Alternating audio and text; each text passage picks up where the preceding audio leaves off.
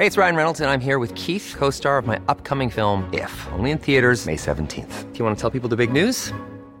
All right, I'll do it. Sign up now and you'll get unlimited for $15 a month and 6 months of Paramount Plus Essential Plan on us. MintMobile.com/switch. Upfront payment of $45 equivalent to $15 per month. Unlimited over 40 gigabytes per month. Face lower speeds. Videos at 480p. Active Mint customers by 531.24 get 6 months of Paramount Plus Essential Plan. Auto renews after 6 months. Offer ends May 31st, 2024. Separate Paramount Plus registration required. Terms and conditions apply if rated PG. This Holy Week is a special one for many Filipino Catholics.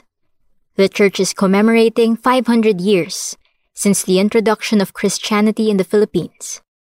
For us at Puma Podcast, we will be using this time to reflect on how we Filipinos have made the Roman Catholic faith truly ours.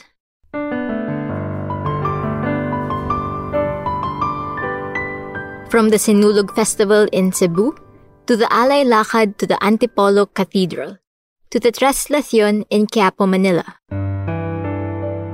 This is episode 3 of this series of Teka Break. Ako po si Kat Ventura, Puma Podcast.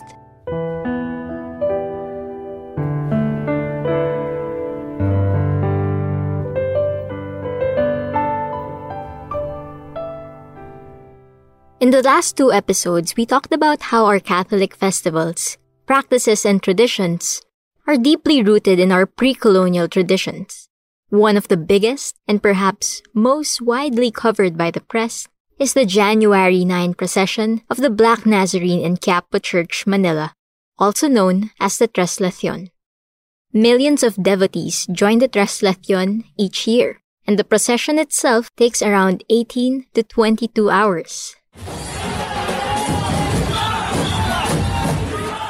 Picture a sea of maroon and gold.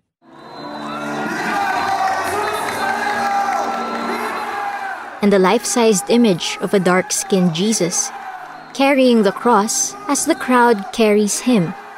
Devotees each waving white handkerchiefs and tossing them to the Hijos del Nazareno, who are riding the andas, which they will then wipe at the image of Christ.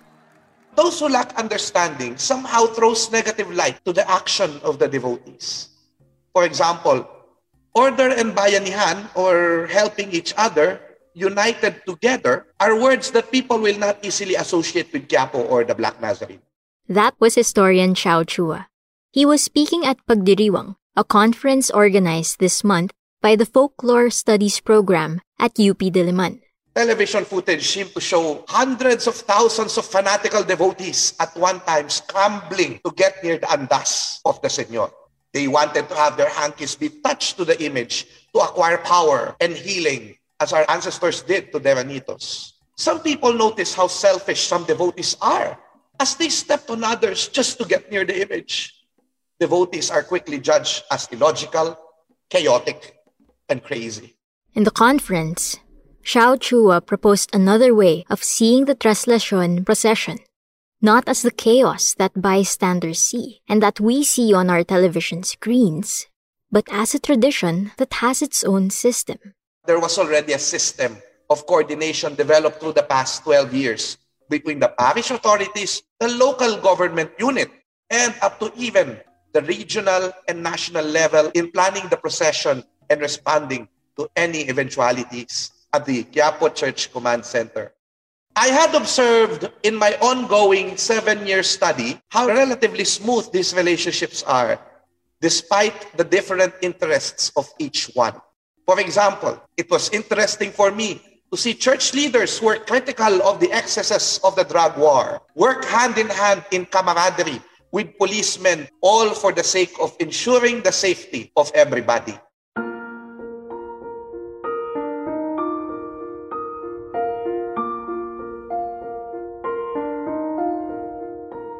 Devotion to the Nuestro Padre Jesus Nazareno, or the Black Nazarene, has been practiced in the Philippines for centuries. Every Friday of each week is colloquially known in Metro Manila as Quiapo Day, since the novena in the image's honor is held on this day nationwide. Translacion is the Spanish word for transfer. Although the procession of the Black Nazarene around Quiapo is already 200-year or so tradition, The traslasyon itself is a recent invention, which idea only started in 2007 to commemorate the 400 years of the coming of the Recollect priests who introduced the image later on, and then was finally called traslasyon in 2009, after which it had become an annual event. The 6-kilometer-long procession that begins at the Quirino Grandstand to Quiapo Church is participated by devotees walking barefoot. And each year since this long procession began, an average of less than 500 injuries are reported annually and 0 deaths. Here's Chow Chu again. There actually exists a system, a certain way of going to the throng or going under the rope to avoid being wounded and to avoid wounding others. Putting your 2 hands in front of your chest area. A certain way to go with the flow of the crowd, which are like waves in the river, reminiscent of the fluvial processions in this maritime culture. And on the off chance that a devotee passes out or wants to be removed from the crowd, a way of calling for help by raising one's hand if one wants to be removed from the throng. They will be swiftly raised up by their fellow devotees.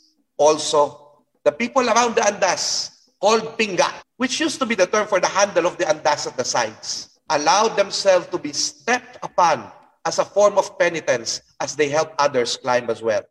For me, this is Filipino bayanihan at work.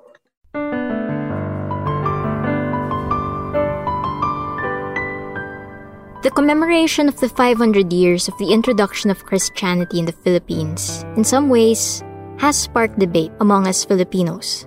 For some, commemorating the introduction of Christianity by the Spanish colonizers is a slippery slope that could lead to sanitizing the dangers of imperialism and colonialism. But others would argue that the 500 years is a fitting celebration of the brand of Christianity that has become uniquely ours. And this is kept alive by traditions, like the traslasyon. If we put it in a macro level, the whole traslasyon itself is a phenomenon that is animated by the people, the church, and the government. Sinasalya ng buong bayan to its intended orderly and safe conclusion. So, how can we not celebrate as a nation ng buong bayan our Christianity when it had become part of who we are? Should we cancel ourselves? Our ancestors are not stupid. Our culture is not weak, but flexible. We accepted Christianity not because we are uto-uto, but because we saw patterns of our former faith in the new faith, such as the belief in the kaluluwa or the soul, and that it should show goodness and kapatiran or brotherhood. The power of healing that emanates from items and dead bodies, and the sacred rituals and performances we offer as thanksgiving. We made Christianity our own. Muli, ako po si Kat Ventura, Puma Podcast. You've been listening to Teka Break. This episode was produced by myself and edited by Carl Sayat. Follow Teka Teka and Puma Podcast on Spotify, Apple Podcasts, or wherever you listen. Wishing you a holy week that nurtures your spirit.